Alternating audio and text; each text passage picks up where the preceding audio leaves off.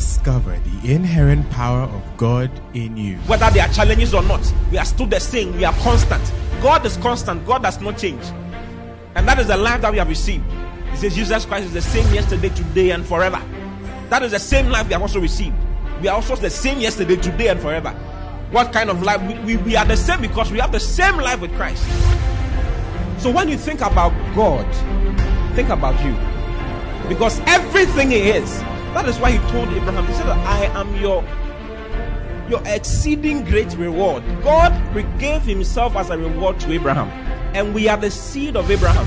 Therefore, we have inherited God Himself. Listen to Pastor Oti Boateng as Christ is magnified in you. What to do with the first coming of Christ? Hallelujah. And I gave you point number 1 as well. Awakening to the fatherhood of God. Awaken to the fatherhood of God. Okay? Which means awaken to who you are in Christ and who Christ is in you, isn't it? Then the second thing we mentioned was awaken to the importance of your spiritual growth. Being conscious of the day of your presentation to the Lord. Hallelujah. And we are still on that particular point. And today I want to share some more concerning that. Okay? And before I go on, I want us to share a word of prayer briefly and then we'll start. Father, thank you for this evening. Thank you for your precious Holy Spirit who is leading us and guiding us in every single statement. Thank you for the precious ministry of your Holy Spirit and the precious ministry of your word, which are functioning right now in our lives. Thank you for fruitfulness on every sphere of our lives as we hear your word. Thank you that these words are working in us. We're not just hearers only, but doers. And we are growing from one level of glory to another, even in Jesus' name. Amen. Hallelujah. Tonight I want to start from Romans chapter 8, verse 29. Romans 8:29. I have some very exciting things to share with you this evening. Let's read from verse 28. I think it would be nice from verse 28. And we know that all things work together for good to them that love God, to them who are the called according to His purpose. For whom He did foreknow, He also did predestinate to be conformed to the image of His Son, that is Jesus Christ, that He might be the firstborn among many brethren. God is showing you why you go born again. He gave birth to you, He got you born again for one purpose. He says, for whom He did foreknow, He foreknew us. He says He also did predestinate to be conformed to the image of a Son. The word image there is icon. Let's read the Amplified so that we try and understand even some more. For those whom He foreknew, of whom He was aware and loved beforehand, He also destined from the beginning, foreordaining them to be molded into the image of His Son, and share inwardly His likeness, that He might become the firstborn among many brethren. There's a little problem with this one even. He says to share inwardly His likeness. Actually, we share His likeness inwardly, immediately we become born again. We are just like Christ. The Bible says, as He is, so are we now in this world. So actually, this is in reference to an outward likeness. Because inwardly we are like Him. 1 John chapter 4, verse 17 mentions it. Let's look at 1 John 4:17. In the King James, please. This hearing is our love made perfect, that we may have boldness in the day of judgment. Because as He is, so are we in this world. As He is, so are we now in this world. We bear His image. You see, we bear His image now. And His inward is the new man. That is the new creature. That is who you really are. Okay? But then that new creature must grow or must have preeminence through your soul into your body, for what is inside your spirit to show up in your body. And that process is what is called spiritual growth, like I told you the last time. Hallelujah. So He wants all of us to be molded into the image, for us to conform to the image of His Son, who is Jesus Christ, so that He will be the firstborn among many brethren, meaning that we are all brothers. He wants us to look the same, to think the same, to talk the same, to relate the same, to have the same effects, have the same results. Because as He is, so are we now in this world. In 1 Corinthians 1:30, the Bible lets us know that it says, but of Him are ye in Christ Jesus, who of God is made unto us wisdom and righteousness and sanctification and redemption.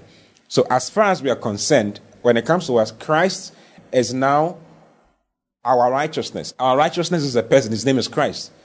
Our sanctification is a person. His name is Christ. And our redemption is a person. His name is Christ. And Christ is perfect.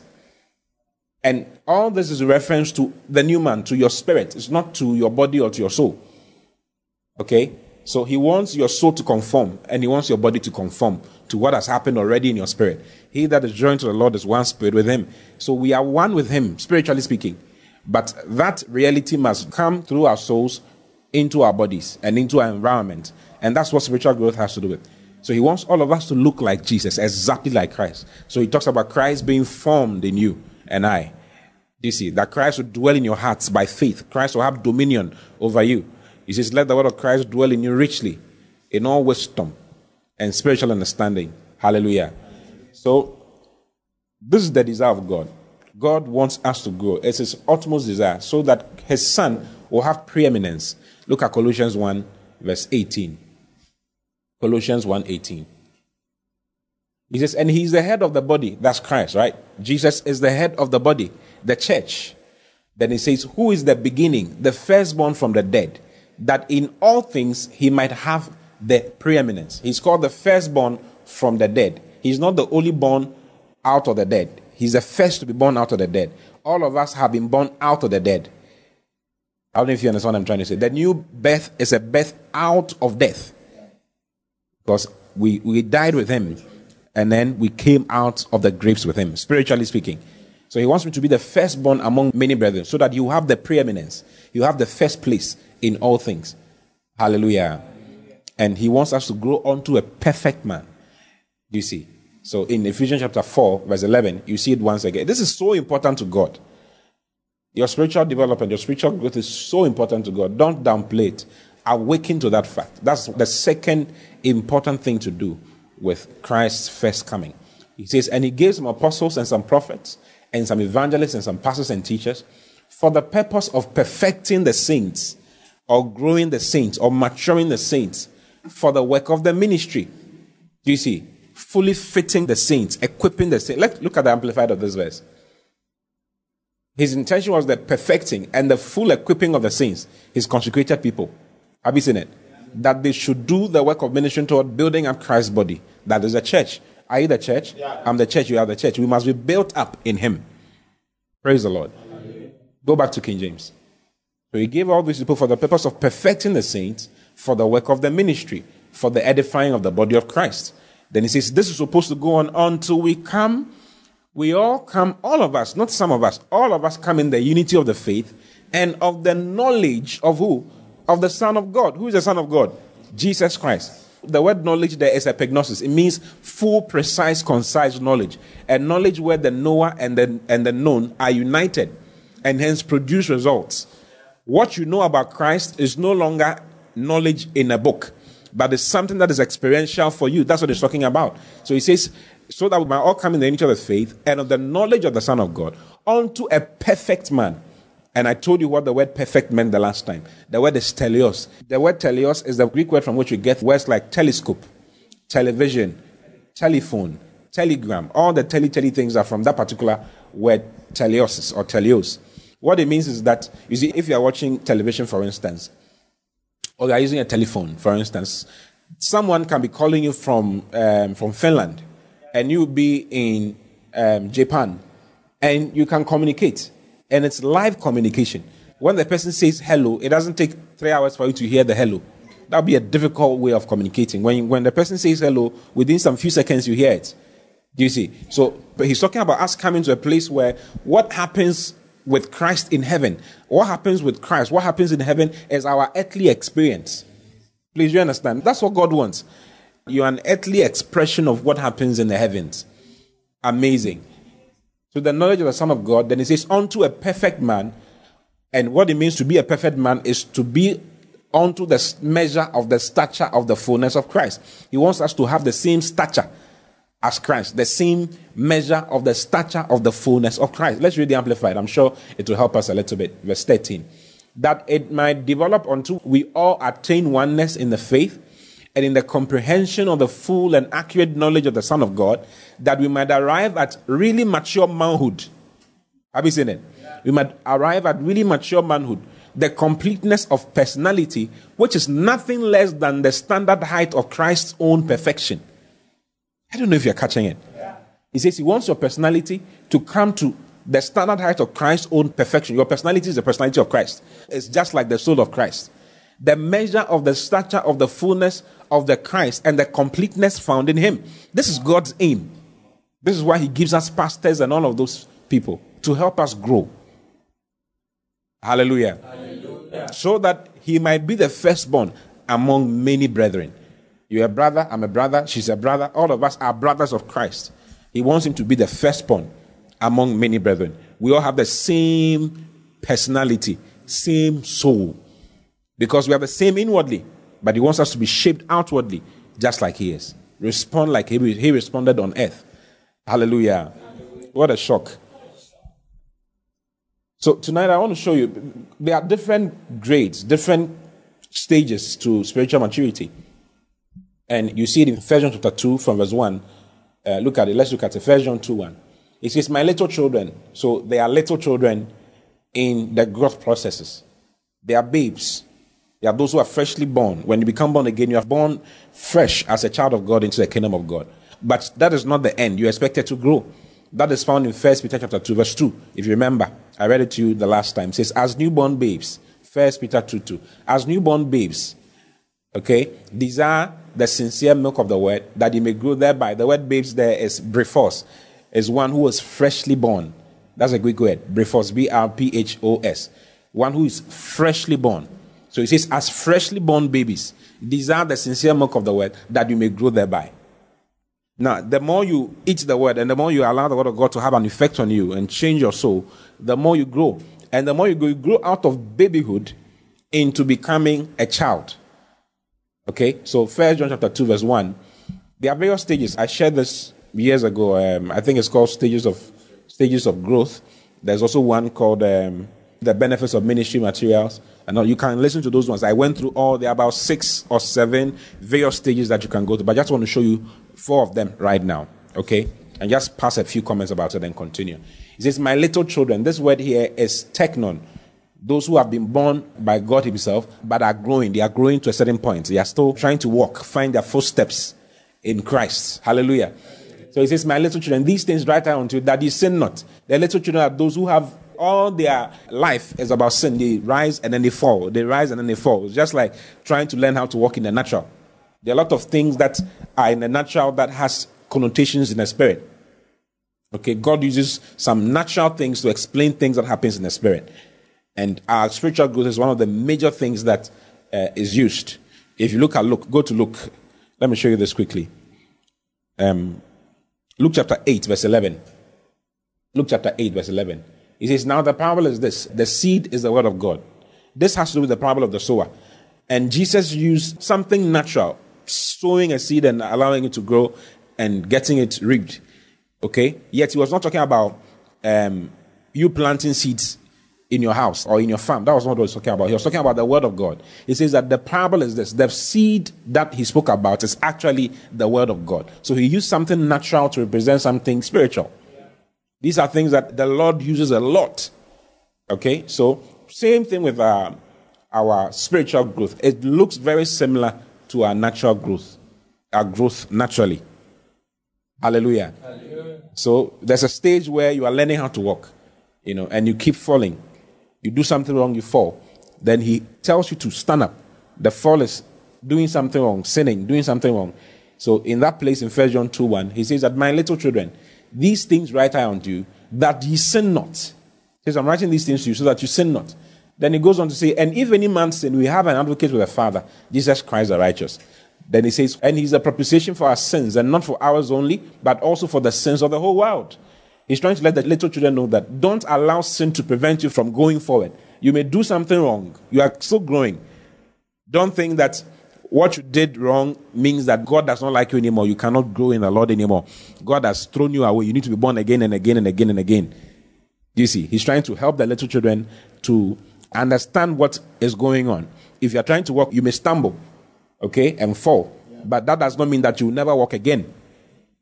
Hallelujah. So he tells them, my little children, these things write I unto you, that you sin not. Then it says, if any man sin, we have an advocate with the Father, Christ Jesus the righteous.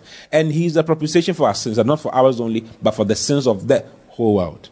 It shows you that there's an advocate for you. There's a lawyer who talks on your behalf. So stand up and continue working. I've had a lot of people doing one thing or the other and thinking that that is the end of their lives. Because they did this, it's finished. No. Christ loves us. Jesus loves us. God loves us. And he doesn't want anything to take us away from his kingdom. So no matter what happens to you as a child, this is as a child, there are those who are growing and are expected to know better. Okay? Sometimes when I'm preaching like this, and there are people who have been in the system for a longer time and expected to grow, okay, who think along the same line that, me too, I can do whatever I want to do, and God will still sort me out. It doesn't work like that. God expects you to grow. Hallelujah. Praise the Lord. So 4 major classes there. Newly born, then there's the one who is growing, okay, trying to walk. Then there's the young man that's found in 1 John 2:12. It says, I write unto you, little children, because your sins are forgiven you for his name's sake. This is still to the little children. Have you seen it? He's always talking about sin when it comes to little children. I write unto you, little children, because your sins are forgiven you for his name's sake. Know that your sins are forgiven you for his name's sake. Hallelujah. Hallelujah. Be confident in the fact that your sins are forgiven you for his name's sake. Next verse. When it gets to the young man, he addresses a completely different matter altogether. He says, I write unto you, fathers, because you have known him that is from the beginning. So the fathers are those who have known him from the beginning. The fathers are those who are fully matured. So he says, I write unto you, fathers, because you have known him that is from the beginning. The word known there is to have intimacy. It's the same word that is used for a man having intimacy with his wife. Okay? In other words, the fathers are those who are on a certain level with the Lord.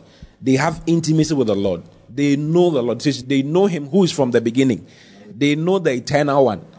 They've come into intimate knowledge of the eternal one. Hallelujah. Hallelujah. So he says, I write unto you, fathers, because you have known him that is from the beginning. I write unto you, young men, because you have overcome the wicked one. Have you seen it? So the young men are those who have overcome the wicked one. Who's the wicked one? The devil. They have knowledge concerning the authority in Christ. And it's not just knowledge, they exercise the authority over the devil in Christ. Hallelujah. I write unto you, young men, because you have overcome the wicked one. Then he says, I write unto you, little children, because you have known the Father. When it comes to the little children, he says, you have known the Father. You know him as, you must be awakened to his Father. That's what I mentioned the last time. Do you see? Know him as your Father, and how that he cares about you and he loves you and does not joke with you at all. But the fathers have a different kind of knowledge concerning the Lord. They know the eternal one. Not just as a father, they know that he's the judge of the universe. Go to the next verse. Verse 14. It says, I've written unto you, fathers, because you have known him that is from the beginning. Once again, have you seen it? Yeah. Then it says, I've written unto you, young men, because you are strong, and the word of God abideth in you, and you have overcome the wicked one. Hallelujah. Praise the Lord. So those are the young men. The young men are those who have cycled out of foolishness, cycled out of sin, and now are aware of who they are in Christ, and are aware of their responsibilities, and hence know who their enemy is, and is ready to fight and push to make God's work and God's word go forward. Then the fathers are those who have come to know him as the eternal one and relate with him on that level. Hallelujah. Different levels of knowledge. So today I want to share with you 6 factors for growing spiritually. 6 factors that will help you to grow spiritually. Now we know how important it is for us to grow. We know that God is expecting us to grow. He wants us to mature to manhood. Do you see? To become a perfect man. Hallelujah. Hallelujah. So that he can place us as his matured sons on that day for us to rule and reign with him. I've showed you all the reasons why you need to go and mature spiritually. Now I want to show you how. Some of the things you can do to help you go. So 6 factors for growing up spiritually. The first one is to find out your spiritual nuclear family and plant yourself in order to grow. That's the number one thing you need to know, or you need to put in place in order to grow up spiritually. Find out your spiritual nuclear family and plant yourself in order to grow. Find out your spiritual nuclear family and plant yourself in order to grow. Hallelujah. Like I was saying earlier, spiritual growth is similar to natural growth. No child is born by a tree. And children are actually the heritage of the Lord. A married couple can try for several years and not have a child because children are actually given by God. Nobody produces children on their own. Children are given by God. Hallelujah. Okay? God has allowed science to help to bring children to those who struggle along that line. So we have IVF and all of those things, which are very wonderful means of getting a child. It's still from the Lord because it's a seed from the woman and a seed from the man that are put together. You know, it's not manufactured in the lab somewhere. It's from you and then from him. They put it together and then they implant it into you once again. Hallelujah. So children are an heritage from the Lord. Psalm 127 verse 3. Look at Psalm 127 verse 3. Do you agree that children are from God and that no human being can manufacture another human being? They are trying, but it hasn't worked yet. Do you see? They are trying very hard, but it hasn't worked yet. For a human being to be born into this world, he must be given by God. Do you understand? He says, lo, children are an heritage of the Lord, and the fruit of the womb is his reward. It's the Lord's reward. The fruit of the womb is the Lord's reward. Hallelujah. They are an heritage. Children are an heritage of the Lord. So a child that is born to parents, the child does not belong to the parents. That's why the parents cannot decide to do whatever they want to do with the child. That's why if you behead your child, the law will not take it easy with you. Do you see? You can't do that. It's not allowed at all because you are just a steward of the child. You are a steward of God towards the child. You are to take care of the child in a certain way. Okay? So they are an heritage from God. They are actually owned by God. God is the one who gives them to people, to parents, for parents to raise them, culture them, feed them, protect them, care for them, and all of those things. The same thing happens spiritually speaking. In 1 Peter chapter 5, verse 1. 1 Peter chapter 5, verse 1 to verse 3. He says, the elders which are among you I exhort, who am also an elder and a witness of the sufferings of Christ, and also a partaker of the glory that shall be revealed. Feed the flock of God which is among you, taking the oversight thereof, not by constraint, but willingly, not for filthy lucre, but of a ready mind. Next verse. Neither as being lords over God's heritage. So he's talking about the church and he calls them God's heritage, but being examples to the flock. So every child of God is an heritage of God, actually. Just as a natural child is an heritage of the Lord, the spiritual child is also an heritage of the Lord. Hallelujah. So God is referred to as the multi-breasted, multi-wombed one. When we say El Shaddai, that's what we are talking about. The word Jehovah El Shaddai means the multi-breasted one, the one who is big enough to be everything for you. He's all things for you. Hallelujah. He's a great provider. He's called the multi-breasted, multi-wombed one. So he gives birth to us. The Lord gives birth to us spiritually. No human being can be responsible for the new birth. The new birth is as a result of God's work in Christ. If any man be in Christ, he's a new creature. All things are passed away. Behold, all things are become new. No human being was involved in that. It is God's work. James chapter 1 verse 18. Of his own will begat he us. Of God's own will he gave birth to us. So God is the one who gives birth to you. Is it true? Do you agree? Yeah. We are given birth to by God. That's why we are children of God. John chapter 1 verse 11. He came unto his own, but his own received him not. But as many as received him, to them he gave the right or the power to become the sons of God, even to them that believe on his name. Verse 13. Which were born not of blood, nor of the will of the flesh, nor of the will of man, but born of God. Born of God. So it's God who gives birth to you himself.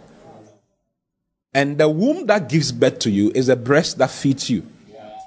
No matter how large your breasts are as a lady, if you have not had a child, if you've not given birth, you cannot feed any child. There's no breast milk inside your breast to feed the child, no matter how large they may be. Do you see? Immediately a woman gives birth, the breast milk starts flowing. It's amazing. It's a miracle. As soon as the child comes up, boom, like that, the breast milk starts flowing immediately for the child to feed and to grow. So God is wise and God is smart. God does not allow his children to just exist. Immediately he gives birth to you. Remember, he gives birth to you. Immediately he gives birth to you. He has breast for you to feed on, for your development and for your growth. So he's called the multi-wombed one because he gives birth to so many of us. And he's called the multi-breasted one because he has multiple breasts to feed so many of his children.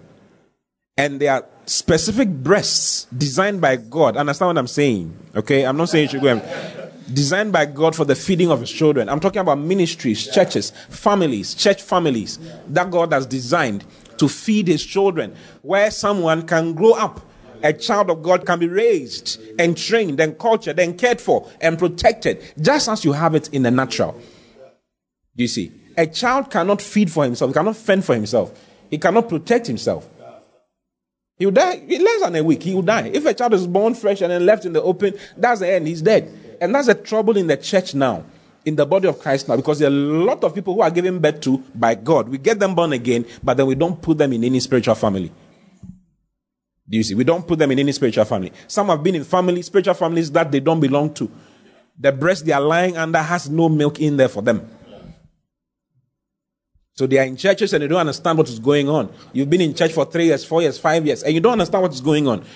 You don't understand what is going on. You are just there. You go to church and you come back. You go and come back. There's something wrong.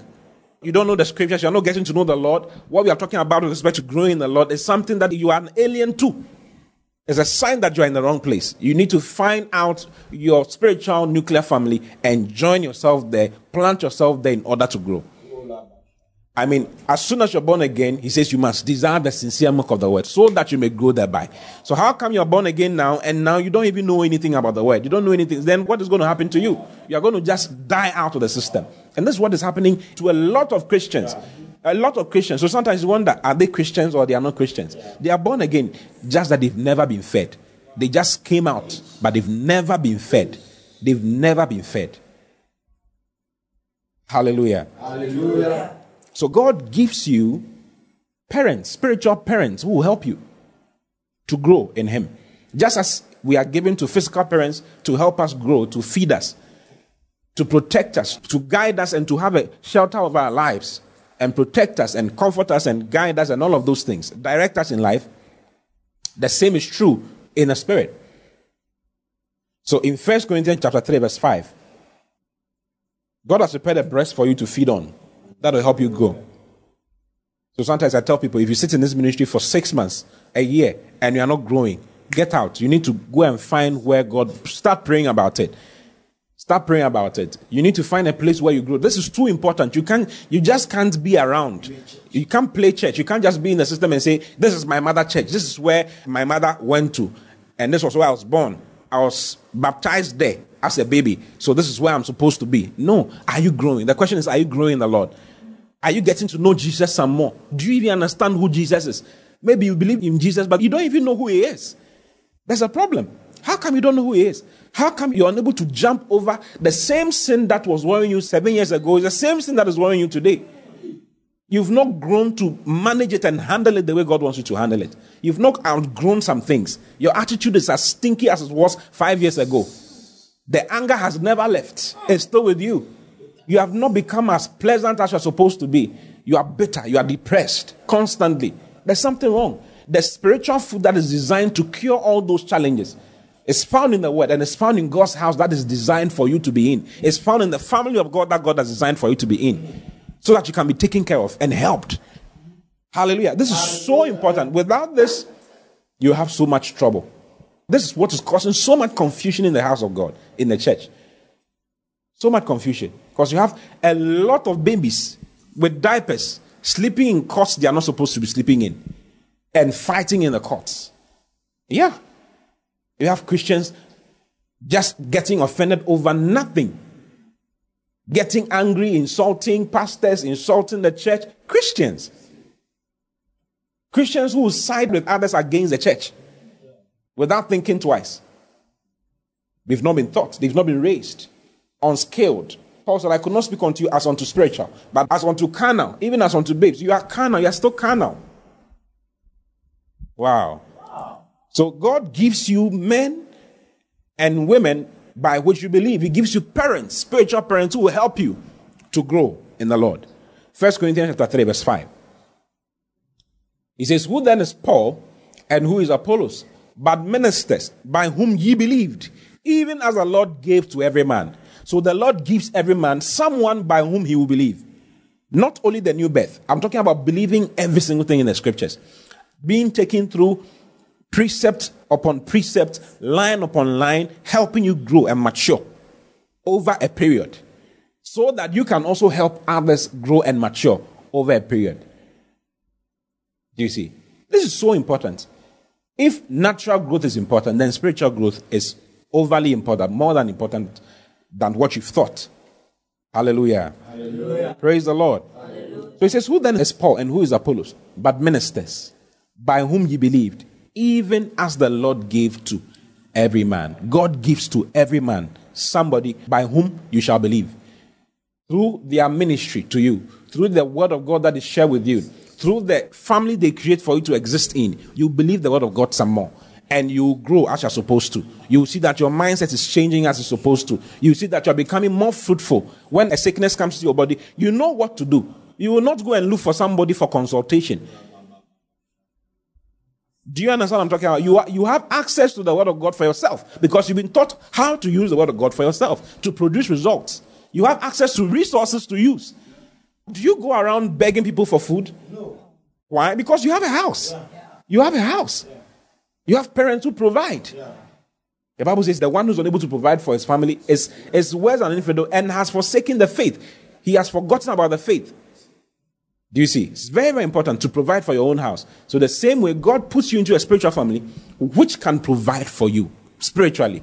Provide the word of God for you. Provide the spirit for you. Provide the anointing into your life. Provide an environment where you can grow with others. Do you see? Grow and flourish and thrive and become who God has designed for you to become. Without that, none of the other factors can work. It becomes so difficult for the other factors to work. It doesn't work. Look at Romans chapter 10, verse 13. You become a street child in the spirit. They are orphans in the spirit, I tell you, who are not supposed to be orphans. You see, their dad is around, their father is around, but he's pointing them to a place to go to. Join yourself to this place. They'll go and sit down and they start complaining. The church is not nice. Pastor, the way he talks is not so nice. Brother, that is where your solical salvation is. You need to be serious. For whosoever shall call upon the name of the Lord, Romans 10:13, whosoever shall call upon the name of the Lord shall be saved. Is that true? It says, whosoever shall call upon the name of the Lord shall be saved. Next verse. That's the general equation. Whosoever shall call upon the name of the Lord shall be saved. That's the general equation. Then he starts letting you know the details of the equation. He says, how then shall they call on him in whom they have not believed? You cannot call upon the Lord when you have not believed in him. Then he says, and how shall they believe in him of whom they have not heard? You cannot believe something that you have not heard.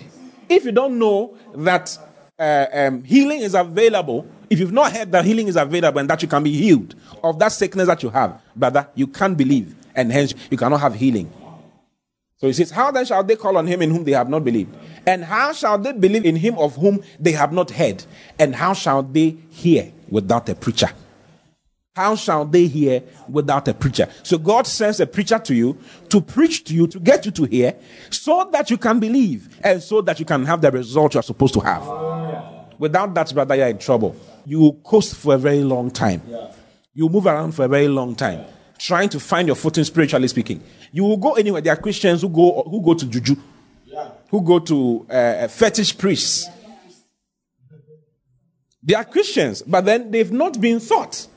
They've not been taught, so they'll do here a little and there a little. Yeah, because you see, it's like they are lacking the power of God in their life. They want change, but they are not seeing the change in the church. They don't know what to do, so they end up going to those places. Now, the fetish priests are wearing clerical. A lot of fetish priests are wearing clerical now. And they are sitting in churches. And they have consultation. You come. I was being told just 2 days ago of a man who lost so much money because one of these seeming prophets, deceived him and took his money out of him. Yeah, so many of them are doing all kinds of things. You see, because the church has failed to do what it's supposed to do. And individuals, children of God, have failed to ask God, where do you want me to be? They fail to be concerned about their growth spiritually. You don't need to see any spiritualists, any prophet somewhere in order to gain anything from the Lord. When he's your father, he says, ask and receive whatsoever you desire. When you ask, when you pray, believe that you receive them and you shall have them. That's what he said. You don't need to go through any man. You don't need to go through anybody. You don't need to go through Mary. You don't need to go through any prophet. You don't need to go through anybody. He says, henceforth you have asked nothing in my name. Ask so that you may receive, and so that your joy may be full.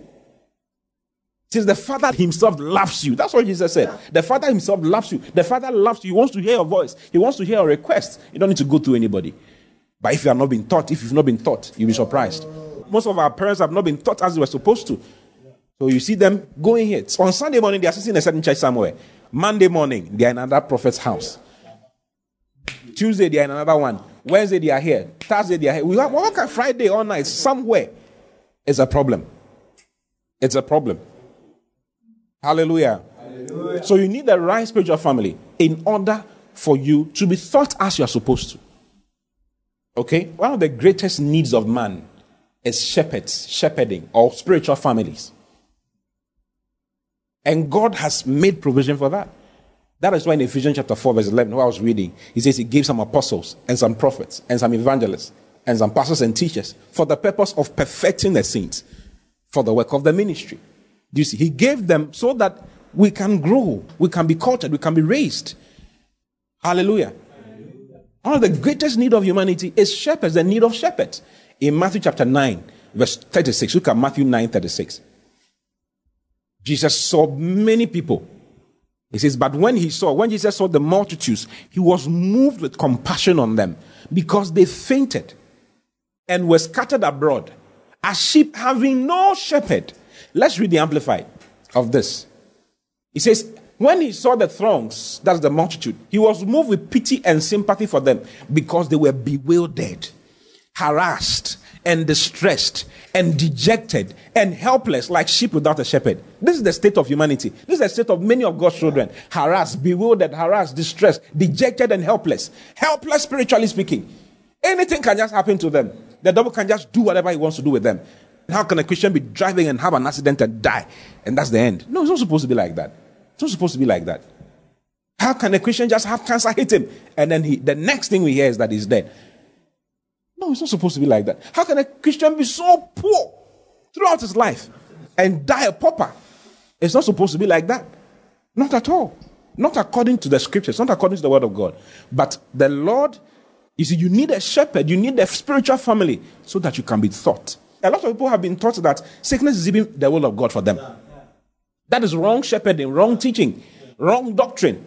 And he says he wants you to grow so that you will not be tossed to and fro by every wind of doctrine, by the sleight of men and the cunning craftiness whereby they lie in wait to deceive.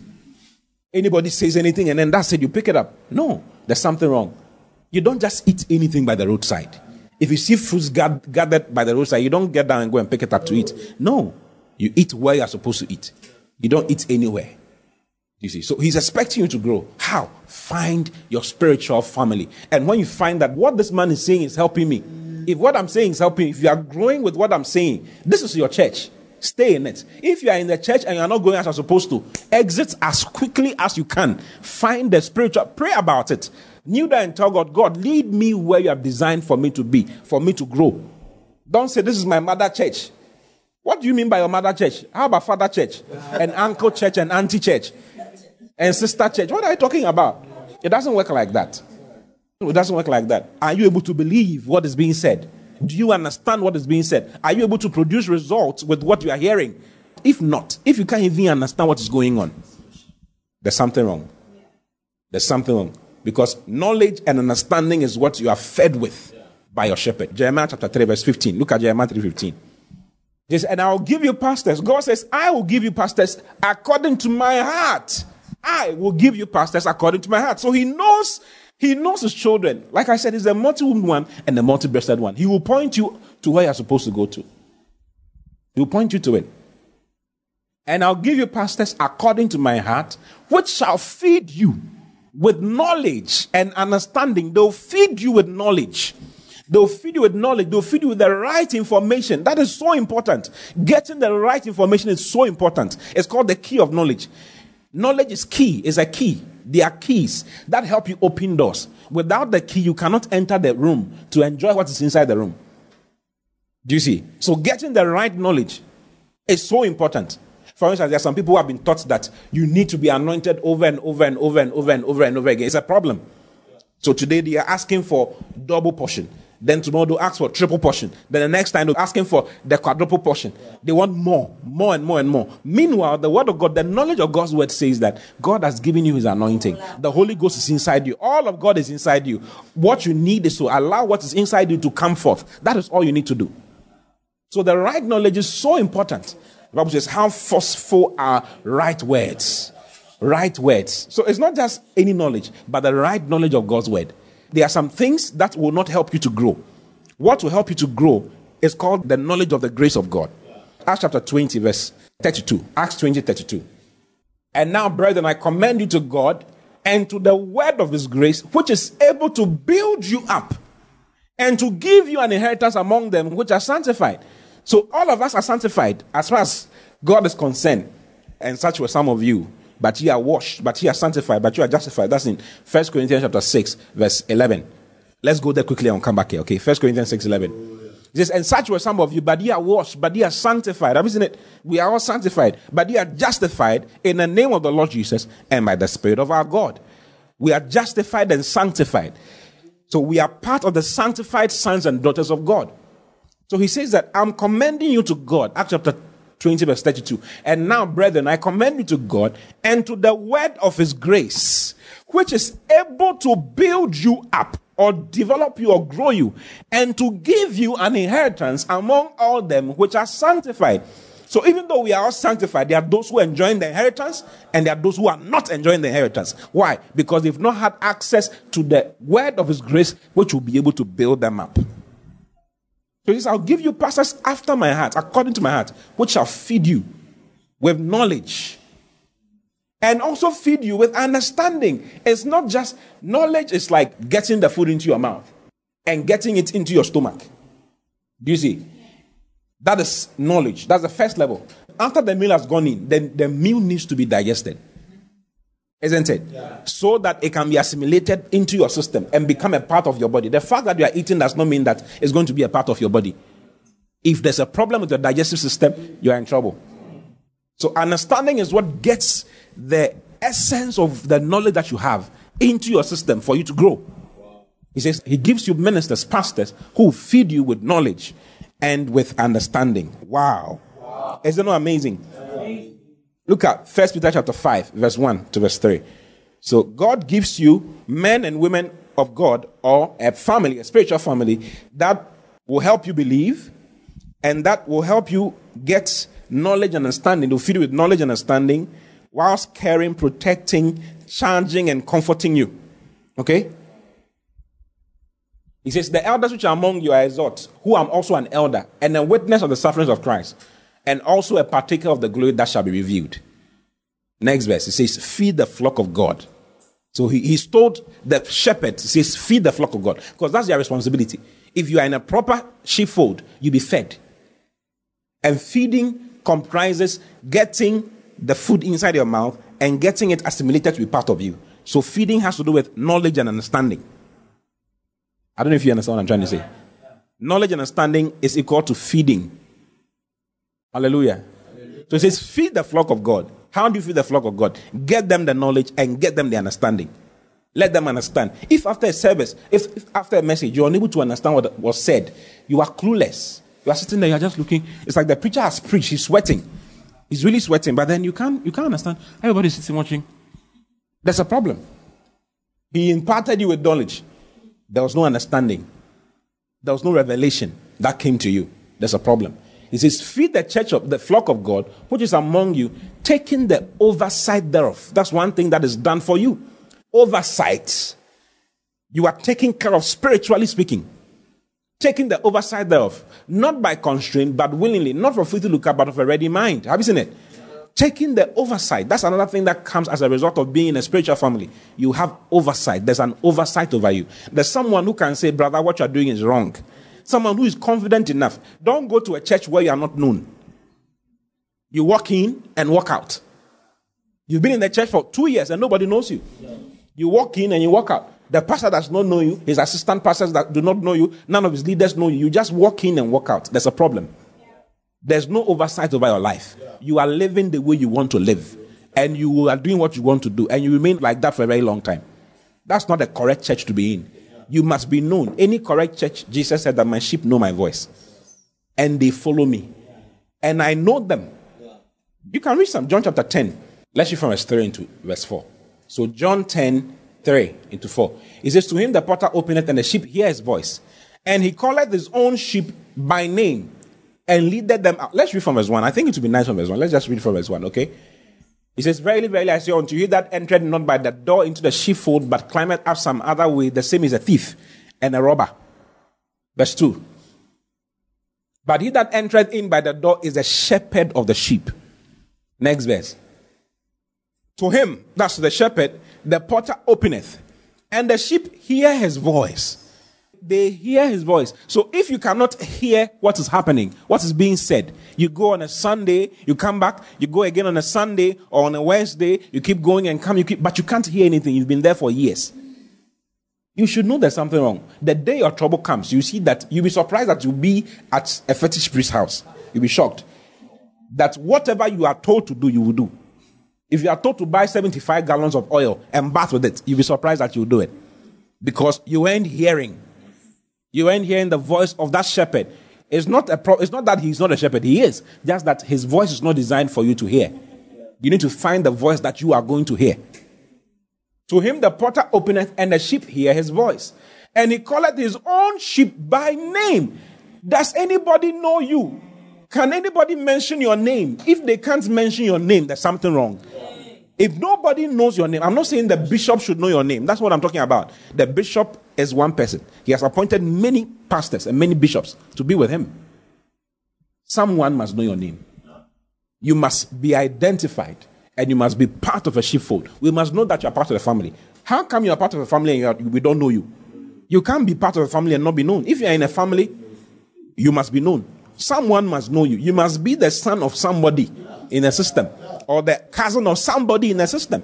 You can't just be around. Stop that thing that you've been doing. You are in stealth mode. You're told to buy 75 gallons of oil and bath with it. You'll be surprised that you'll do it. Because you ain't hearing. You ain't hearing the voice of that shepherd.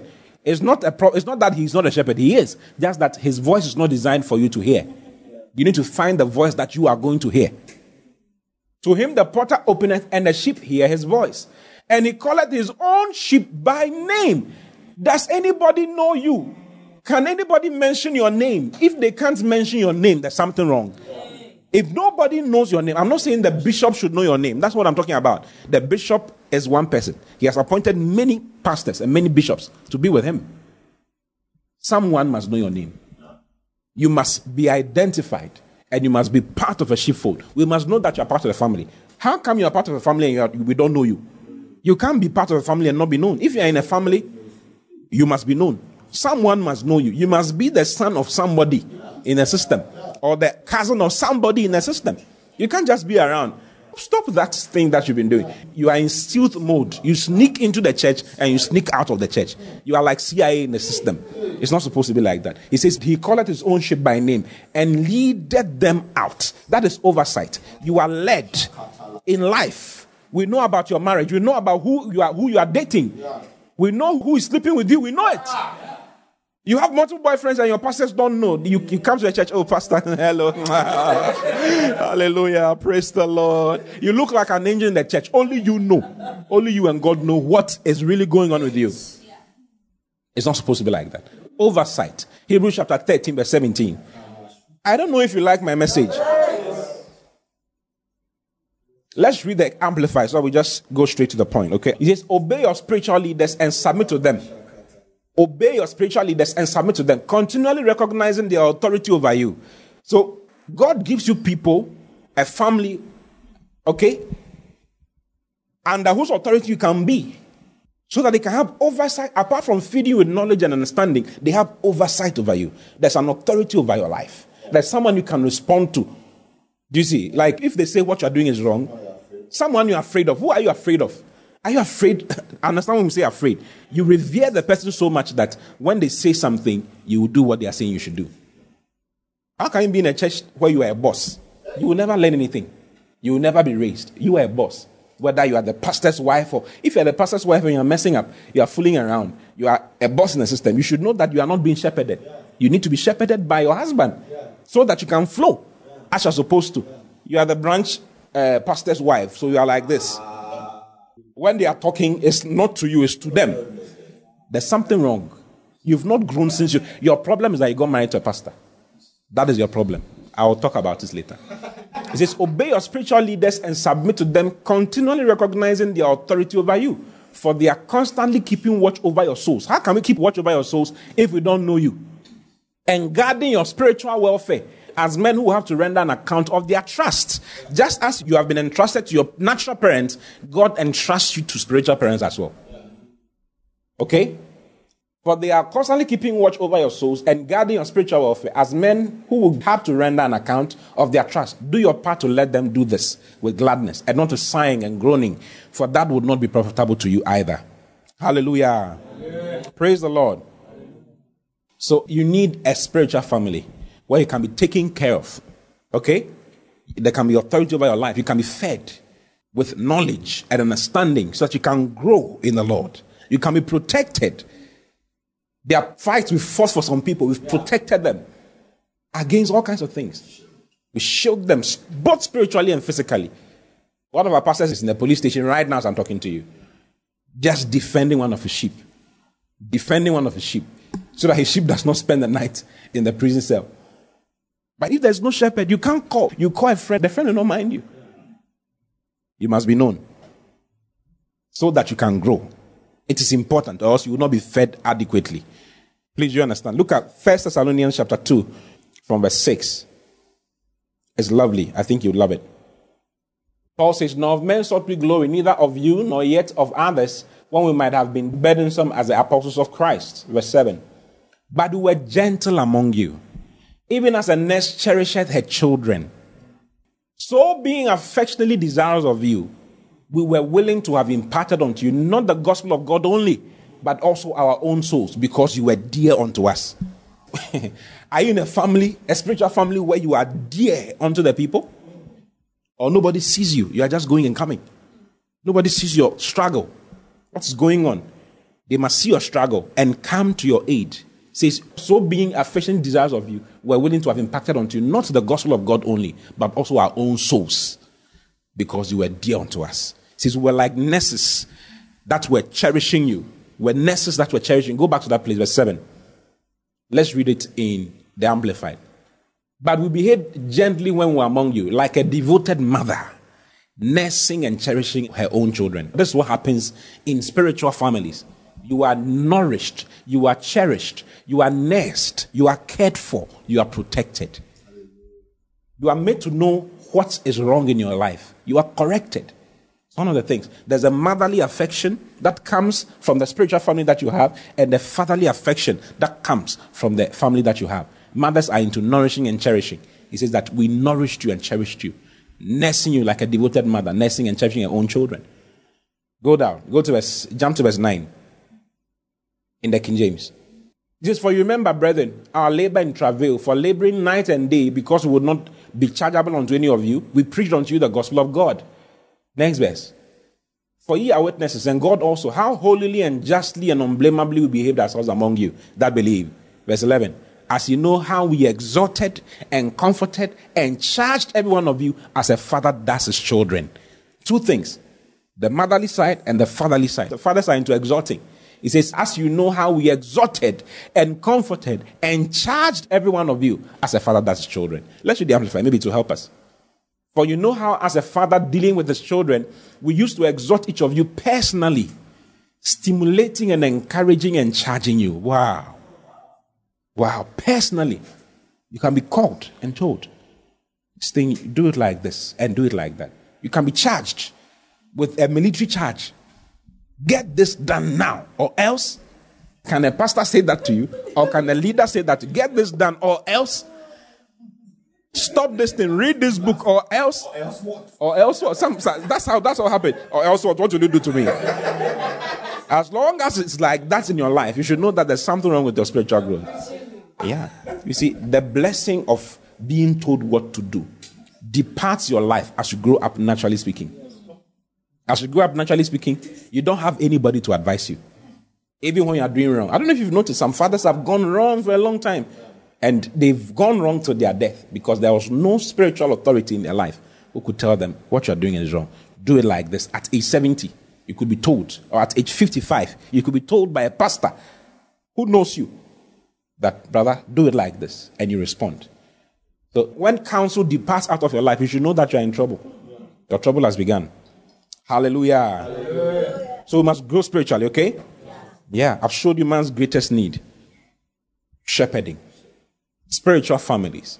That can help. It's the first and most important, because without that, you cannot be fed. Without that, you cannot be taken care of. Without that, you cannot awaken to the fatherhood of God. You don't have the right knowledge.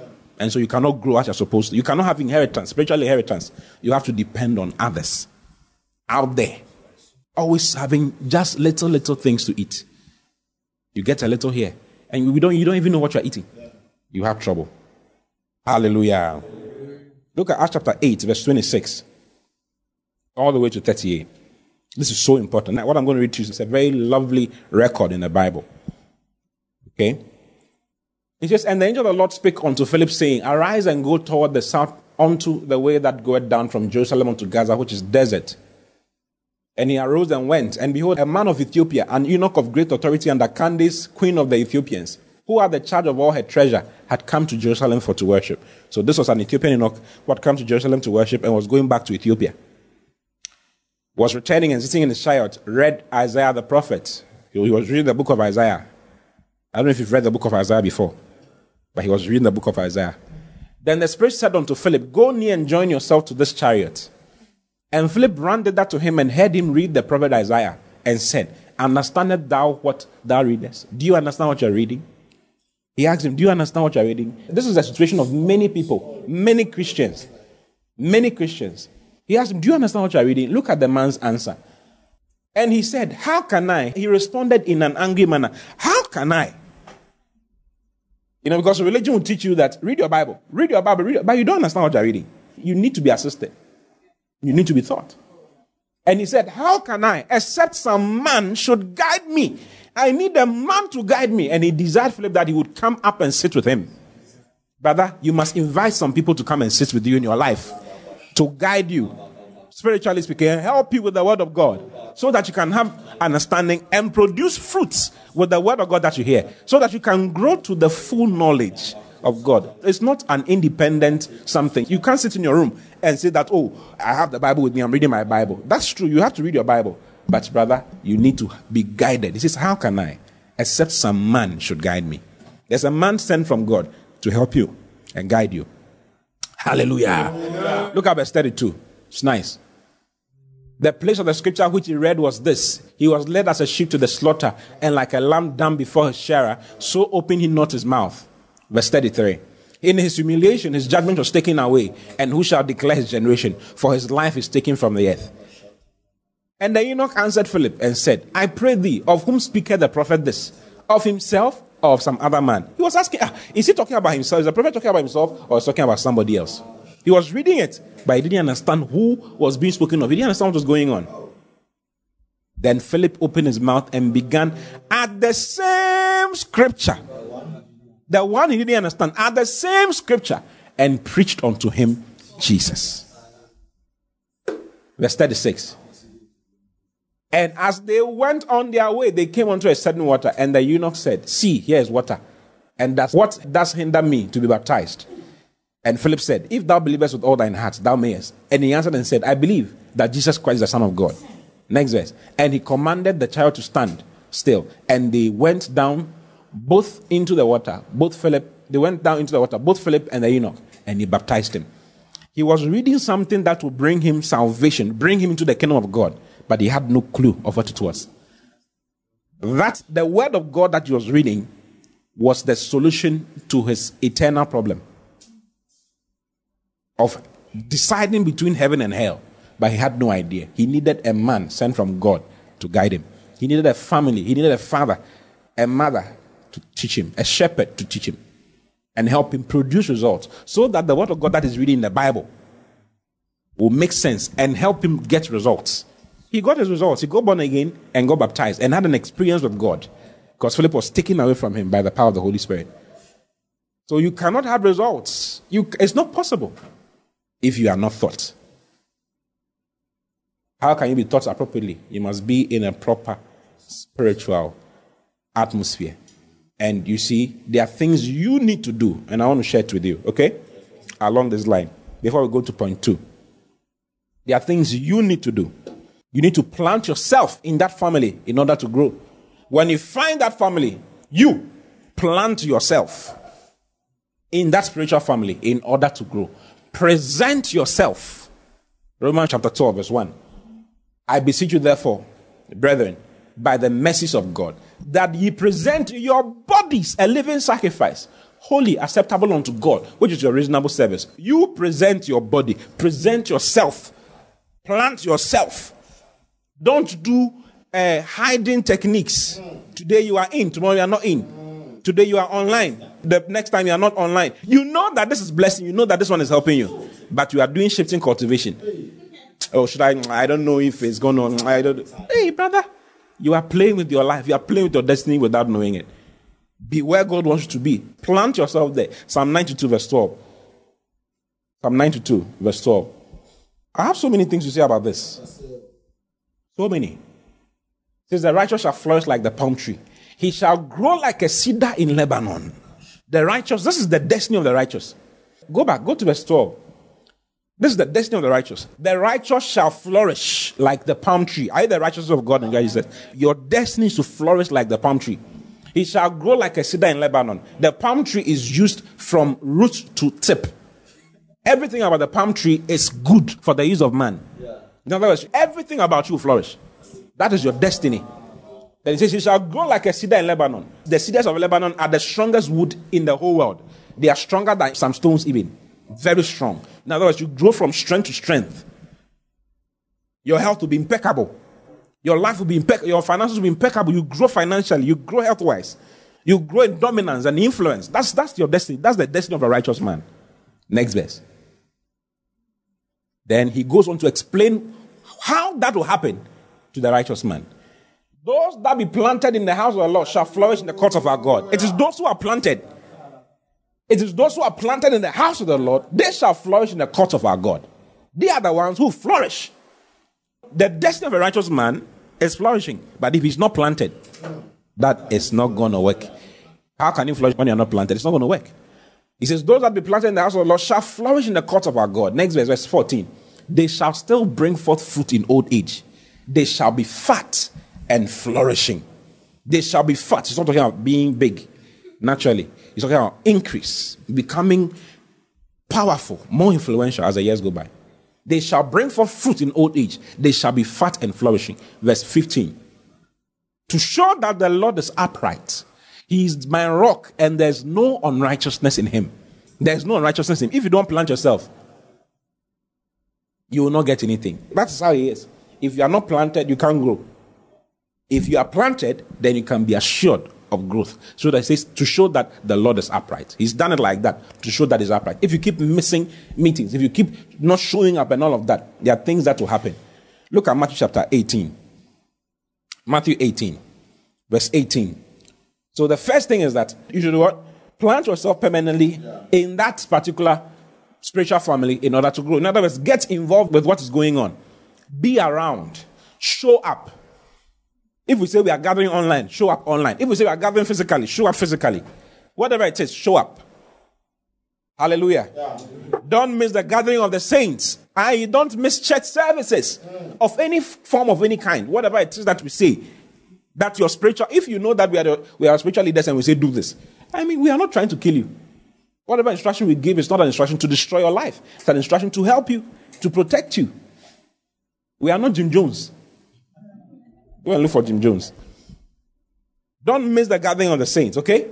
Don't miss church services. Matthew 18:18 says, verily I say unto you, whatsoever you shall bind on earth shall be bound in heaven, and whatsoever you shall loose on earth shall be loosed in heaven. Again I say unto you that if two of you shall agree on earth as touching anything that they shall ask, it shall be done for them of my Father which is in heaven. Verse 20. For where two or three are gathered together in my name, there am I in the midst of them. For where two or three are gathered together in my name, there am I in the midst of them. Check your Bible. Check the whole of the Gospels. and check the whole of Acts and check how many times the disciples gathered, physically speaking, and what happened when they gathered. I don't have time to take you through. There were explosive miracles that happened as a result of their gathering. It was not a small thing. Whenever they gathered together, Jesus would show up. In the Gospels, he would show up amongst them. After his resurrection, he would show up.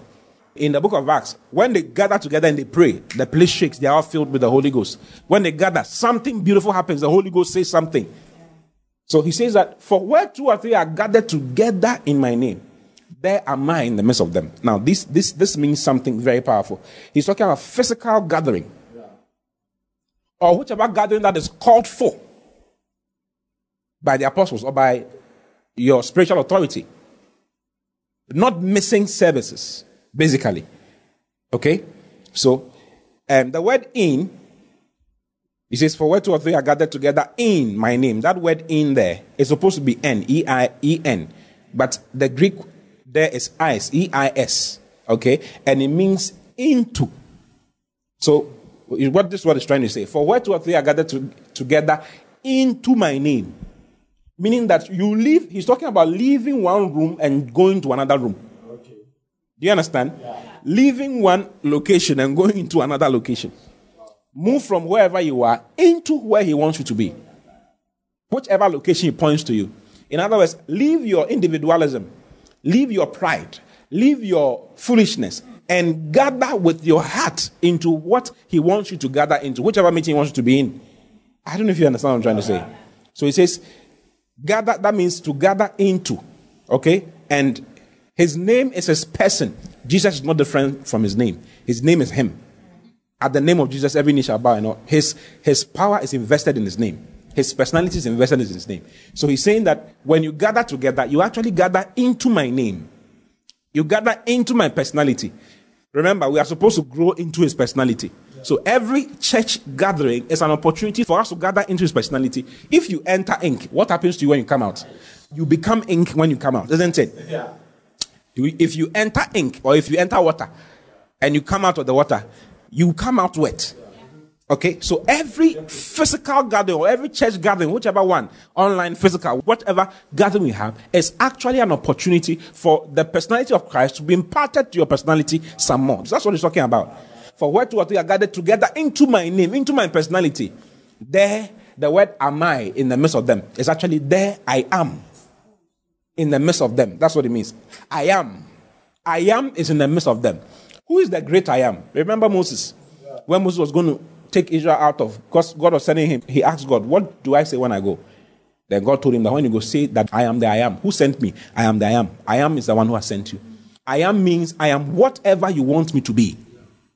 In other words, when we gather together like that, into his name, into his personality like that, anything is possible. God is anything to us. That is when the great I am gets the opportunity to do what he wants to do in our lives. When Jesus met the blind man in John chapter 9, he told him, I am the light of the world. He became light for the blind. I am the light of the world. When he found himself in the desert with so many people who were hungry, he became the I am. He said, before he multiplied bread, he said, I am the bread of life. Then he brought bread to them. When he got to Lazarus' tomb, and Lazarus was dead, before he did anything, he said, I am the resurrection and the life. I am whatever you need me to be when you gather together into my name. Can you imagine? That is why many miracles happen when we gather. When Christians gather, power. Because I am is present. Anything is possible. I am is whether it's online, physical. I am is present. I am is present. So if you take yourself out, what do you think will happen to you?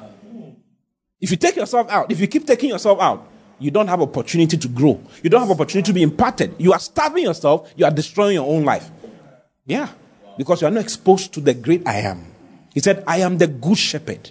To those who don't have shepherds, before he told them about shepherding, he said, I am the good shepherd. He is the chief shepherd. He is the great shepherd. He can shepherd your soul. All the depression can leave. I am whatever you need me to be. Hallelujah. Hallelujah. You can read. It says, I am the way. I am the truth. I am the life. He is the truth. You get truth whilst you're in church. It says the church is the pillar and the ground of truth. Hallelujah. That is the holding base and the apex roof of the truth. That is where you get reality. Because as we gather, we are preaching to you. Grace is multiplied unto you. Grace and peace be multiplied unto you through the knowledge of God. So as we're sharing the word of God like this, grace is brought to you. Peace is brought to you. Can you imagine? Glory is brought to you. And you say you will miss church. You keep missing it. You keep missing it. Go to Hebrews chapter 10, verse 24. There's something you are supposed to watch. That's the second point. So I have to finish this part so that the other part can come. Hebrews 10:24. It says, and let us consider one another to provoke unto love and to good works. Guess what the good works is? Not forsaking the assembling together of ourselves. Not forsaking the assembly of ourselves together, as the manner of some is, but exhorting one another, and so much the more as you see the day approaching. It says, as you see the coming of Christ, like it's getting closer and closer, it says, don't forsake the assembling together of ourselves. As the manner of some is. It is some Christians' manner. The word manner is custom. It is their culture. It is their rule. Their philosophy that church is not important. So some Christians go once a year. Some go once a month. Some go once in 6 months. Some only go during weddings. Yeah. Or when they are in trouble, then they show up at the entrance of the church. 31st night. Brother, you are in trouble. It says, that's the manner of some. Not forsaking the assembling together of ourselves, as the manner of some is, but exhorting one another. And so much the more as you see the day approaching. You cannot be exhorted, you cannot be comforted if you keep missing the services, missing the church services. That is the pillar and the ground of truth. That is the only way you can receive grace as you're supposed to. Because as you preach like this, you are changed, you are fed, you are protected, you are taken care of. You are showed things that you have to miss. Like, don't go along this line. You hear things that will help you. We can be preaching. The word of God is like the sun. As you are preaching, it's coming to everybody. The sun can be used to dry clothes. Those who need it for drying their clothes will get their effect. Those who need to dry fish will get their effect. Those who need it for electricity will get their effect. Everybody gets their effect as the word of God comes. So you may need it for something. You may need the word to help you with something. With depression, to help you. With healing, it will help you. With job, it will help you. With something, it will help you. If you keep missing it, you will miss out. Go back to Hebrews chapter 10, verse 25. It says, not forsaking the assembly together of ourselves. The word forsaking there, okay? The Greek word is ekataleposis. Okay? Ekataleposis. EGKATALEPOS. Okay, let's just do ekatalepo. Okay? It still works. EGKATALEIPO. That's a Greek word. Okay? And it's from 3 words. You see, it's long. It's from 3 words. The word egg, EG, is out. O-U-T. Out. And the word kata, K-A-T-A, is the word down. D-O-W-N. Down. And the word lepo, L-E-I-P-O, okay, is actually from the word lepontis, which is behind. To leave behind. Hallelujah. So, if you put it together, this is what he's saying. Christians who have the manner, custom, attitude of missing services are out and down and behind in life. So, missing services puts you out, puts you down, and puts you behind in life. But I don't know if you want to be out, down, and behind in life. Because instead of coming to the place where you receive grace and truth, you will not come. You miss out. So they miss out. Those who are like that miss out on angelic ministrations. They miss out on the graces of God. They miss out on the glory of God. They miss out on the peace of God distributed on that day. Because every meeting has angels. It says, when you gather together, I am. It's there, isn't it? And when you gather, it's not when you're alone. When you gather, I am is in your midst.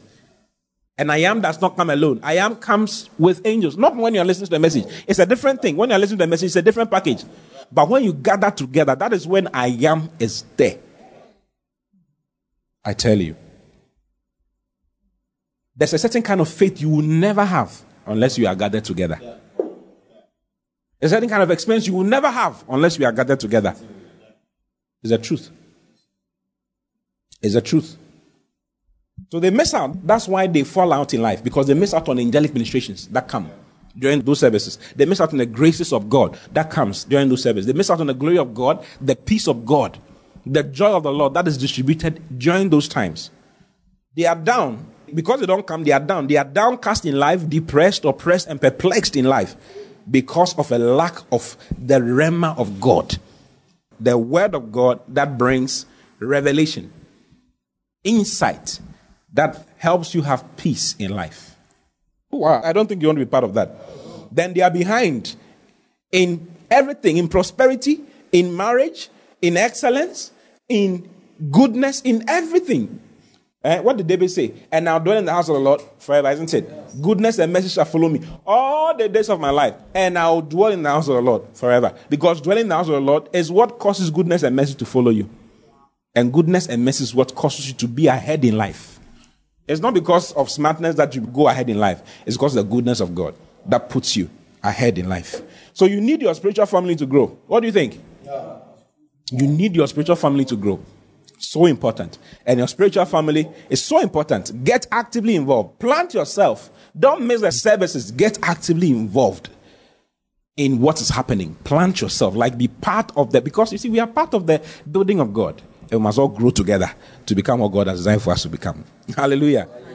Point number 2. This is point number 1. Point number 2 is food. 6 factors that will help us what? Grow spiritually. The first one is to find your what? Find out your spiritual nuclear family, plant yourself in order to grow. That's what I've explained so far. I think I spent over an hour talking about that. Now, the next one, which is point number 2, the second factor that will help your growth is food, which is the word of God. The word of God will help you grow. You need to be fed right. Okay? You need to be fed right. That is the logos and the rhema of God, the written and the revealed word of God. And at this juncture, I want to show you a video by a very wonderful man of God called Andrew Wommack. He's thought on how the word of God impacts your spiritual growth, and he's explained what spiritual growth is.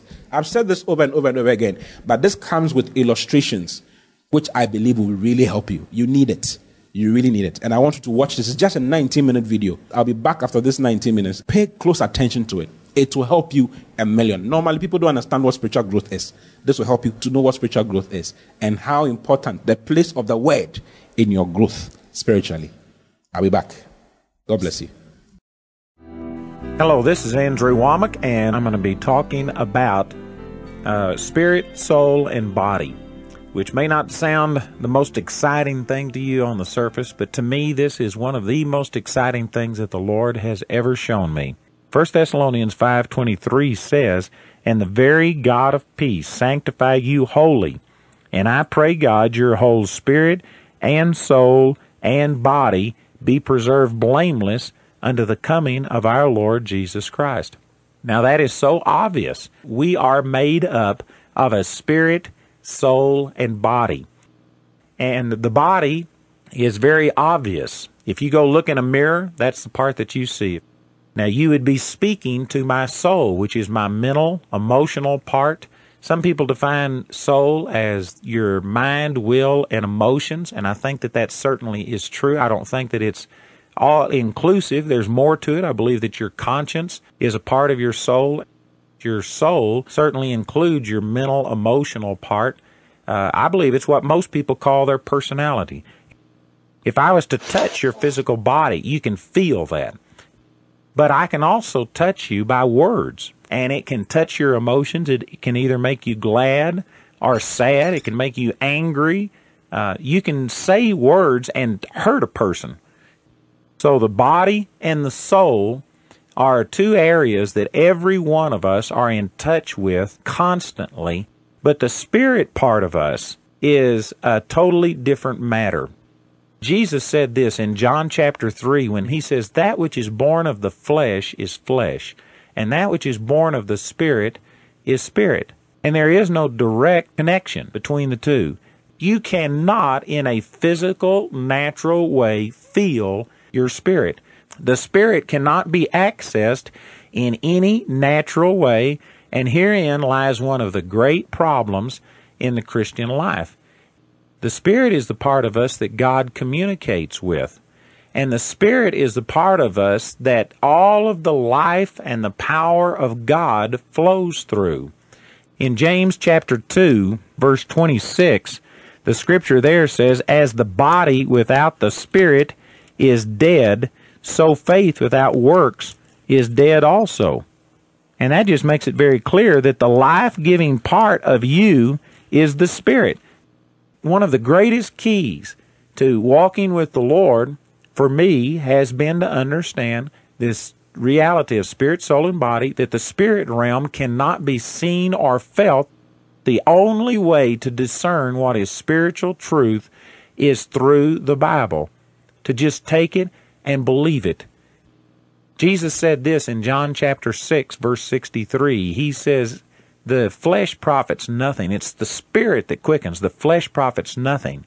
The words that I speak unto you, they are spirit, and they are life. It's revealing to us spiritual reality. And if you want to know what your spirit is like, then you have to go to God's Word to find it out. You can't just go by an emotion, by some type of perception. You have to go to God's Word.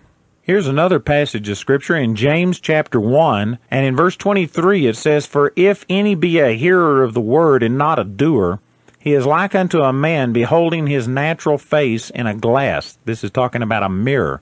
For he beholdeth himself, and goeth his way, and straightway forgetteth what manner of man he was. But whosoever looketh into the perfect law of liberty, talking about God's Word, specifically the revelation of the gospel, and continueth therein, he being not a forgetful hearer, but a doer of the work, this man shall be blessed in his deed.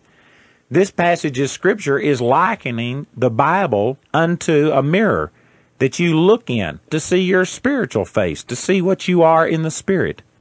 You, with your eyes, have never looked directly into your face. You've always looked at a reflection or a representation, but you've gotten to where you trust that. Well, the Word of God is a perfect reflection of what spiritual truth is. You can't sit there and say, well, I think that, all my mascara is on and that my face is fixed, my hair is combed, and I'm ready to go. You can't go by how you feel. You have to go look in that mirror, and then you trust what you see. Well, it's the same thing with the Word of God. The Word of God gives you a perfect picture of who you are in your spirit. And it's the only way.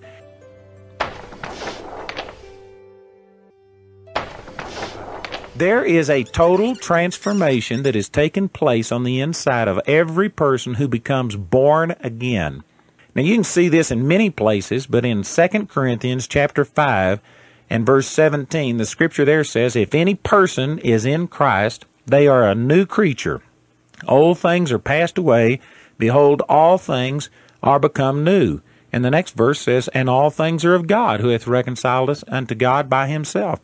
The Lord has totally changed you. It says, old things have, past tense, passed away. All things, present tense, reality, right now, have become new. And all things are of God. Now, if you don't understand this concept of spirit, soul, and body, you are instantly setting yourself up for confusion and frustration and ultimately unbelief. Because you can tell by process of elimination that this is not talking about your physical body. If you were fat before you got saved, you'll still be fat after you get saved. Your body didn't instantly pass away and all things become new. And your soul is also not the part of you that got saved. Because if you were stupid before you got saved, you'll still be stupid after you get saved. If you were depressed, if you didn't know math before you got saved, you will still be depressed. And you just don't instantly know math after you get saved. The soul is not changed. So by process of elimination, you can say it's not your body and it's not your soul. And so that leaves your spirit. Your spirit is a part of you that got totally changed at salvation. When a person makes Jesus Christ their Lord, there is instantaneous change that takes place. And yet that scripture in 2 Corinthians 5:17 says it isn't in process, but it's already done. It's an accomplished fact, a done deal. And if you don't understand that that change takes place in the spirit and has to work its way out into the soul and the body, then you are going to instantly come into unbelief, and begin to say, but it didn't change. I'm still the same. And it may cause some people to seriously doubt whether they were ever saved, but your spirit is right now as perfect, as mature, as complete as Jesus is. But when you get born again, your spirit gets elevated. It gets recreated to where it's literally, the Bible says in Galatians chapter 4, that God sends forth the Spirit of His Son into your hearts, crying, Abba, Father. It's literally, when you get born again, your spirit passes away. The old spirit is taken out. It dies, is what the Scripture says in Romans chapter 6, and God places within you the Spirit of His Son. That's what it says again in Romans chapter 8, verse 9. It says, if any man have not the Spirit of Christ, he is none of His. In other words, you aren't truly born again unless you receive God putting the Spirit of His Son in your heart. The Spirit of Jesus has come to live inside of every born-again person, and your spirit and the Spirit of Jesus have intermarried, they've merged, they've become one, so that you are now a totally brand new person, and the identity and the holiness, the makeup of your spirit is identical to Jesus. John 4:24, Jesus said this, He said, God is a spirit, and those who worship Him must worship Him in spirit and in truth. He said you must worship Him in spirit and in truth. So how can holy God fellowship with unholy man? Even at our very best, we still fall short of God's standards. Well, the way it happens is that when you put faith in Jesus, you become born again, and in your spirit, you become a brand new creature that is righteous and holy. You are as pure and holy in your spirit as Jesus is, because it's His righteousness that has been given unto you. In 1 Corinthians chapter 1, verse 30, it says that Jesus is made unto us wisdom, righteousness, sanctification, and redemption. Jesus has become our righteousness. And then as you get your soul in agreement with what is already transpired in your spirit, then you see the physical benefit. Your spirit has to flow through your soul to get into your body, into the physical world. The soul has a valve on it. And basically that is the function of your mind, your mental, emotional part, the soulish part of you. The same power that raised Jesus Christ from the dead already indwells every born-again believer. But if your mind is like a valve, and if it's closed to that, if it doesn't embrace that truth and renew its mind and get to where what you see in the Word of God, in the spiritual mirror, if that doesn't become more real to you than what you see in your physical mirror, then it's possible for this resurrection life that's in your spirit to be completely shut off, just like you would shut the valve on a faucet, and you say, but I feel sick. My body hurts. The doctor says I'm dying. Here's my medical record. And if those things dominate you, that soul can shut off that power so that not one drop of God's life-giving power ever touches your physical body, and you can die sick, having the resurrection life of God on the inside of you. And of course, you can apply that to every area of your life. You can have depression in you. You can have anger and bitterness when the whole time in your spirit there is love, joy, and peace, as it says in Galatians 5:22. So the critical part of you is actually the soul. And the rest of the Christian life is renewing of the mind. And as we do that, then the physical body will experience the benefit.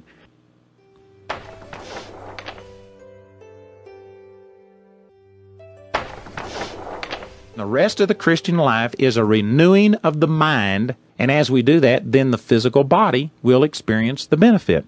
Here's another scripture that says this in Romans chapter 12, verse 1. It says, I beseech you therefore, brethren, by the mercies of God, that you present your body a living sacrifice, holy, acceptable unto God, which is your reasonable service. And be not conformed to this world, but be transformed by the renewing of your mind, that you may prove what is that good and acceptable and perfect will of God. That's Romans 12, verses 1 and 2. In verse 2, it says, don't be conformed to this world. The word conform there means to be poured into the mold of. In other words, there's pressure from the world, from the devil, from unbelievers, from circumstances. You can't go through life without being pressured. You come into this life innocent and pure, but you don't exit that way just automatically. You're going to be melted, but you get to pick what mold you fit into. That word transformed in the Greek is the word metamorpho, and it's the word we get metamorphosis from. The process where a little worm spins a cocoon and then comes out a butterfly. If you want that kind of transformation, change, metamorphosis, so that you begin to start in your physical and emotional realm changing from the bitter, hurtful person, from the sick person, from the defeated person into the victorious person that God wants you to be. If you want that kind of change, the way it happens, Romans 12:2 says, is by the renewing of your mind. How do you renew that mind? It's through the Word of God. God's Word tells you what is spiritually true. It gives you new values, new attitudes, and you have to conform yourself to what God's Word has to say about you. The knowledge of God's Word is critical. You've got to have it. But you've got to have the understanding of that knowledge, the application of it. In other words, knowledge is like taking food and putting it in your mouth. It's the first step. But you know what? You actually have to swallow that food, and your body has to start digesting it before all of the nutrients and the benefit in that food begins to release into your body. The knowledge of God is important, but it's only important if you can understand it, if you can begin to release the life that's in it. In Ephesians chapter 4 and verse 17, he says, "This I say, therefore, and testify in the Lord, that ye henceforth walk not as other Gentiles walk, in the vanity of their mind." Now, the word Gentile here is talking about a non-Jew. The way we would express this today is say, don't walk like a lost man, a person that doesn't have a relationship with God. If you don't begin to start thinking spiritually minded instead of carnal minded, then you will shut off the flow of the life of God through you. A scripture that goes along with this is Romans 8:6. And that verse says, to be carnally minded is death, but to be spiritually minded is life and peace. Carnal mindedness doesn't mean necessarily sinful mindedness. Now, all sin is carnal, but not all carnality is sin. The word carnal literally means of the five senses. In other words, don't let your mind be dominated only by what it can see, taste, hear, smell, and feel. You can perceive reality beyond that. Your soul can, through faith, you can believe the Word of God, and you can believe things that you can't see. In other words, you could do it like a mathematical formula. Spiritual mindedness equals life and peace. Carnal mindedness equals death. This isn't talking about only physical death, but depression is death. Death is anything that's a result of sin, whether it's the ultimate physical death of your body or if it's talking about the slow death of emotional sadness, loneliness, bitterness, anger, all of those things. So it says that if you walk like a Gentile, then you aren't using your mind for spiritual things. You're just dominated by the natural. That produces a darkening of the understanding, and then it says being alienated from the life of God through the ignorance that is in them because of the blindness of their heart. If you are dominated by physical, natural things instead of by spiritual truth, it alienates you from the life of God. And this is what's happened with most of us. We have not thought the way God thought. Here's a scripture in Philemon. Paul wrote this to a friend of his, Philemon, and he prayed a prayer for him. And in verse 6, Philemon, chapter 1, verse 6, he prayed that the communication of your faith may become effectual by the acknowledging of every good thing which is in you in Christ Jesus. Now, this is a radical statement. He says the communication, the release or transfer of your faith may become effectual. The word effectual means it just begins to work, begins to be productive. And how does that happen? He said by the acknowledging of every good thing which is in you in Christ Jesus. He didn't say that your faith begins to work by getting more faith, by going to God and getting a new anointing, a double portion, getting more of God. See, those are concepts that you'll hear often, but the truth is that's not reality. There is a process of renewing the mind. It's not instantaneous. It's not just one thought that changes your life. But this one thought is so radical, it would begin the process. And there is patience and there's a growth in the soulish realm, understanding, maturing. But if you just believe that one truth, how radically that would change our lives. You do have the potential to believe it. You can renew your mind. And if you will renew your mind, then you can be transformed and to where you will prove, manifest to your physical senses the good, the acceptable, and the perfect will of God. If you will embrace the things that we've talked about, you can get to where you start seeing this perfection that came into your spirit at salvation begin to start flowing out through your soul and through your body, to where it not only impacts you physically, but it'll even flow out beyond you and touch other people, and you can see virtue flow out of you the way that Jesus did, and see other people healed. And it has now given me a different attitude that gives me a confidence and a security and a belief that allows me to confront problems and overcome problems that I wasn't able to confront before. I believe that this same teaching will do the same thing for you. I encourage you to recognize the importance of what we've talked about. I've only scratched the surface. We've got more teaching that we're going to be doing on this. I'm going to be saying it so many different ways that, praise God, I believe you're going to get it. And I just praise God. I believe that this truth will set you free the way that it has impacted my life. Hallelujah. Hallelujah. You are welcome back. I don't know if you enjoyed what you just watched. So it's so clear that you need the Word of God. Without the Word of God being that mirror for you, your soul will not have the change that it's supposed to have. And you will not grow spiritually. You will not have fruits. You will not grow as you're supposed to. So the Word of God is the second very important, I think it's probably the most important. It's the most important factor for your spiritual growth. Hallelujah. Yeah. And I know that those illustrations have helped. You can keep watching them. It will be online. So you can just go back and watch it once again and see how the whole thing is like. You know, like the man of God showed us. It's wonderful. And it will help you big time. Hallelujah. Lift up your hands wherever you are and let me pray for you. Father, thank you for your children.